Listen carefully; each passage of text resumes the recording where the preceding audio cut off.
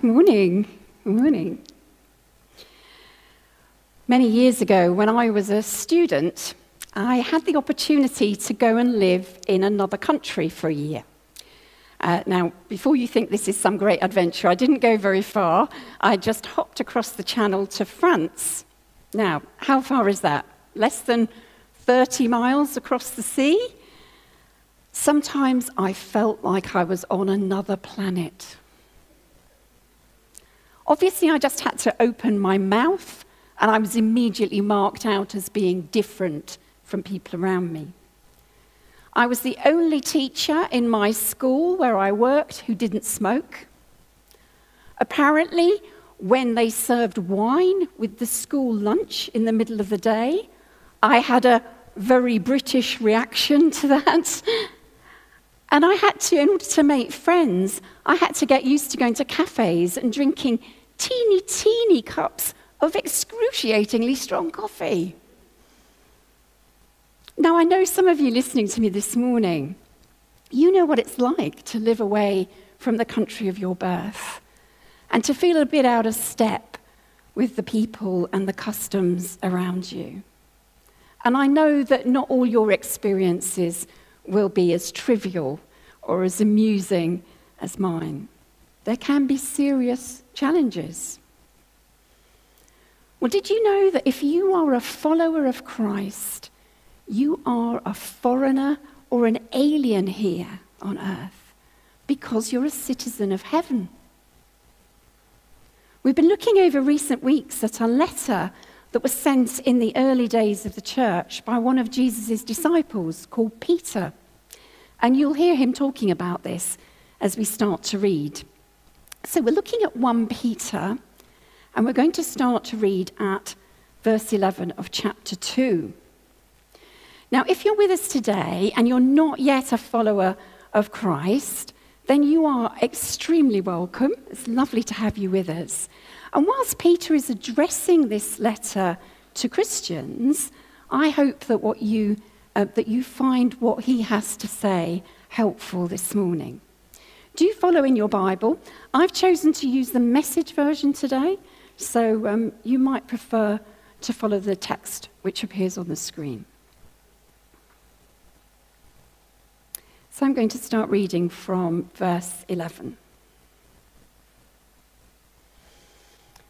And hopefully we'll have the text soon. Great. Friends, this world is not your home, so don't make yourselves cozy in it. Don't indulge your ego at the expense of your soul. Live an exemplary life among the natives so that your actions will refute their practices. Then they'll be won over to God's side and be there to join in the celebration when he arrives.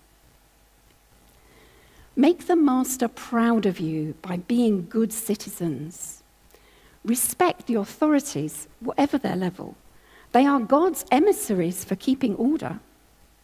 It is God's will that by doing good, you might cure the ignorance of the fools who think you're a danger to society. Exercise your freedom by serving God, not by breaking the rules. Treat everyone you meet with dignity. Love your spiritual family. Revere God. Respect the government. I'm going to pause there. And the very first point that I want to highlight for us is in verse 12. Peter writes this: live an exemplary life so that people will be won over to God's side. And for the past few weeks, we have been talking about different facets of the hope that we have as followers of Christ. Hope of a new life, hope of a new identity. And in this talk, I'm focusing on how that hope inspires others, how our foreign behavior marks us out and attracts people to God. Now, first of all, Peter says, be good citizens. He's talking about our attitude to God, to authorities, to the church. Now, do you think that we live in an era where people have a natural respect for authorities like the government? We can sometimes be painfully aware that broken people, like you and me, get into positions of power, and they can be bullying or manipulative. Well, Peter wrote, we just read this, that they are God's emissaries. They're his messengers or his agents. You think, what, God has delegated his authority to these people? Sometimes that's difficult to take. And if you think this is tough for us, well, consider who this letter is written to us, because it's addressed to Christians who have been scattered around Asia, and they're facing persecution by people in authority. So it was a tall order for them, and it's sometimes a challenge for us. I think being a good citizen covers a whole range of things, everything from our involvement in political change, that includes voting, through wearing a mask and getting vaccinated if we can, right down to how our closest neighbours perceive us. I was reflecting how easy it is for our relations with our neighbours to be characterised by really little things like where we park our car or when we take in the recycling bins. Why don't you pray for opportunities for points of connection with your neighbours and then make the most of those when they come your way? I did this a couple of weeks ago. I hadn't bumped into my neighbours for a little while. Went outside to get rid of the weeds on my drive, and I was out there for about 40 minutes. And while I was outside, I chatted to 3 of my neighbours, and then a parcel delivery van came along. They're about every 10 minutes in the close that I live in. I don't know about where you live. And I was able to take in a delivery for a 4th neighbour and then have a conversation with her later on. Is that they came away from those conversations feeling better. Of course, Peter points out that we mustn't get too cozy, and I think in that scenario it's always that I don't get drawn into gossiping about what's going on at number 7. Do people see the living hope that we have in us? In a different letter to the early church, one sent to the church in Corinth by the Apostle Paul, he tells us that because of Christ, we give off a sweet scent. We give off a sweet scent. What kind of fragrance are we leaving in our streets or our block of flats? And how are we good citizens as a church? You know, throughout history, the Christian church has been renowned for its work with the sick and the poor. And it's my prayer that what we have done through Storehouse, particularly during this last year's crisis, makes us attractive. We didn't run away and close down. We actually increased the provision of food. I want to talk to you about a different crisis that faces us as well. This year is an important year for climate action. The UK is hosting the climate talks in November. You might be aware of that. And you know, it's very clear at the beginning of the Bible that God has made us stewards of his creation. How can we exercise our citizenship in that way? Well, as a church, we want to recognise that this is a climate emergency, and we want to take some more actions. We've started, we want to do more. And to help with that, we'd love to get a group of people together to look at all aspects of the life of the church with a view to reporting back on where we're at now, what we could do better, suggestions for how we could reduce use of plastic, how about our use of utilities, our recycling, how could we reduce waste and be more sustainable? We're open to any suggestions. So do you have a passion for this? Maybe you have a specific expertise. Maybe there's people out there who've already been part of an initiative like this in your place of work.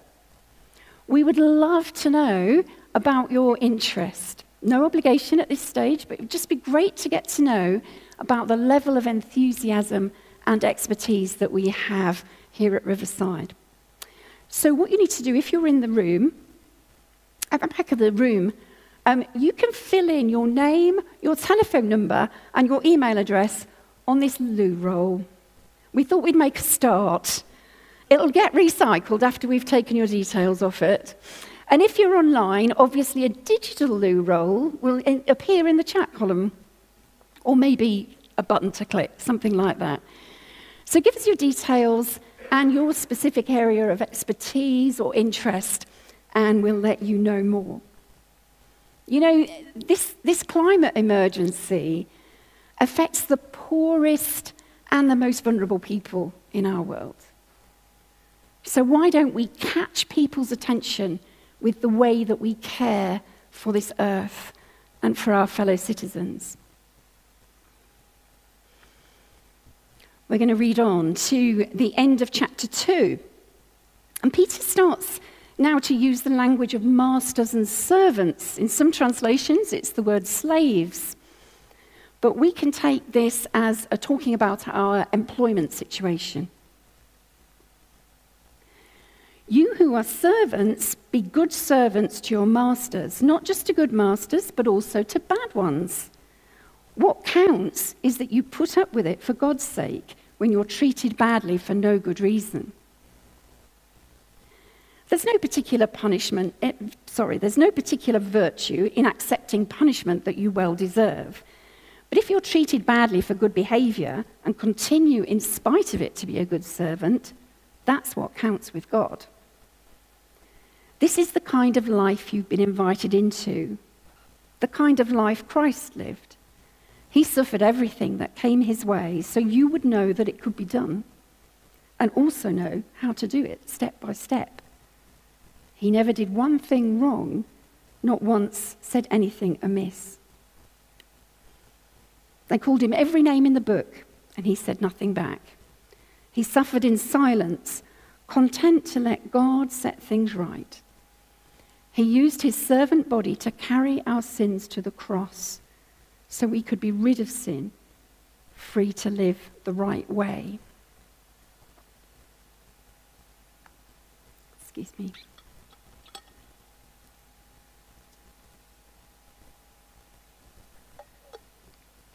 So no surprise there, I guess, that we are called to be good employees or good employers, if that's your situation. But what's particularly challenging there is that he says to be good employees even if our employer isn't good, treats you badly, or is unfair. And that's really tough. It seems to me from my own experience and that of my friends that one of the big stresses in life can be injustice or unfair treatment at work, because it really hurts. How are we supposed to respond to it? Well, Peter reminds us of Christ's reaction. He suffered injustice at the hands of authorities that were corrupt. He was harassed, arrested, unfairly accused, tortured, mocked, executed. He suffered in silence, content to allow God to set things right. And Peter says, follow Jesus' example, because that will demonstrate that our hope is in the kingdom of God, and that at the end of the day, God will right every wrong. Now, if you're in a difficult situation at the moment, dealing with unfair treatment or a boss who makes life difficult for you, can I encourage you to reach out for prayer at the end of our service, because I know how tough that can be. So we're called to be good citizens, we're called to be good employees, and finally, we are called to inspire hope through our relationships. we continue to read together, moving on into chapter 3. Peter's writing about husbands and wives here, but I think what he says applies to all our relationships. The same goes for you, wives. Be good wives to your husbands, responsive to their needs. There are husbands who, indifferent as they are to any words about God, will be captivated by your life of holy beauty. What matters is not your outer appearance, the styling of your hair, the jewelry you wear, the cut of your clothes, but your inner disposition. Cultivate inner beauty, the gentle, gracious kind that God delights in. The same goes for you husbands. Be good husbands to your wives. Honor them. Delight in them. As women, they lack some of your advantages. But in the new life of God's grace, you're equals. Treat your wives then as equals, so your prayers don't run aground. Now, there are one or two Bible scholars listening this morning who are thinking, oh, Kim, you use the Message version very cleverly to avoid using the word submit. No. Pick the Message version for other reasons. I actually think, because, Peter is telling in other translations, in case you're not aware, he tells us to submit to the authorities, submit to our masters, submit to our husbands. Let me tell you that regardless of the language used in the translation, it seems clear to me that submission runs all the way through this message. First and foremost, it's submission to God, of course, but mutual submission is key. To every human authority, to those who tell us what to do in life, to our spouses, to our parents, to our pastors, to one another. So what would mutual submission look like in all our relationships? Well, I think there's an opportunity there to captivate others with that life of inner holy beauty that Peter writes about. Honoring others, delighting in them, not always getting our own way. Raise your hand if you think that's easy. When I was preparing this talk, I felt God prompting me to highlight that we have an opportunity in this area to impress others by how we talk to one another, and how we talk about one another. So often the culture around us pressurizes us to denigrate our spouse, to make fun of people who we love. Might be gently done, but it's not right. I might find a friend quite annoying in a particular moment, but if I roll my eyes behind their back, that is not very honoring. It's not attractive to other people. I want to respect and elevate and dignify other people with the words that I use and with my actions. And I don't know about you, but I need God's help in that. So, citizens of heaven here on earth, do we feel a little out of step with the world around us?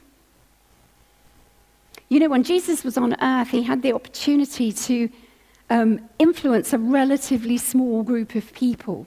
It was just a small group of people who got to directly experience God's presence.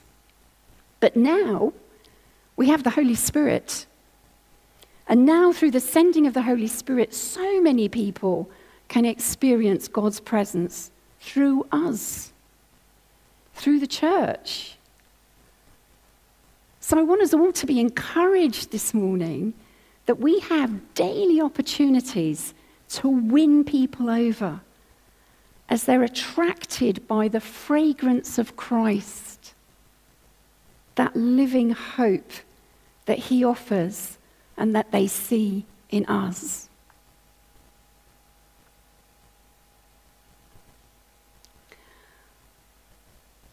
We're going to have an opportunity to have a time of ministry, to pray, but just before we do that, I really feel that there are people who have come along this morning. Maybe you've been invited, maybe you've clicked on something and found our service this morning. Something has attracted you to hear more about Jesus.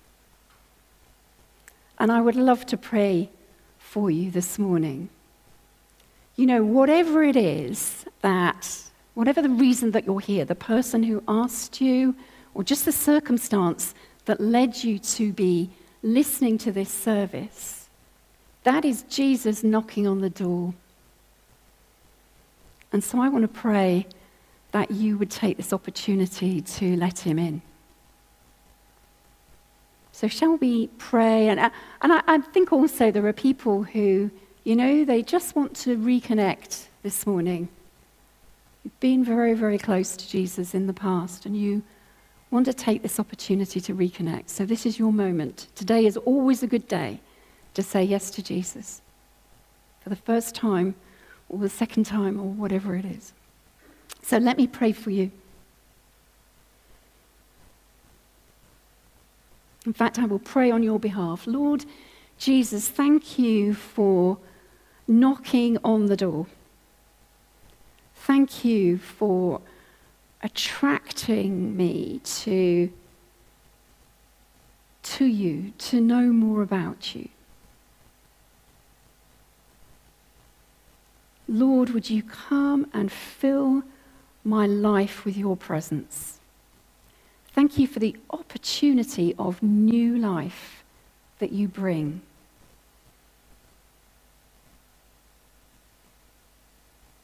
I want to turn around from the way that I've been living my life and turn to you and follow you for the rest of my days.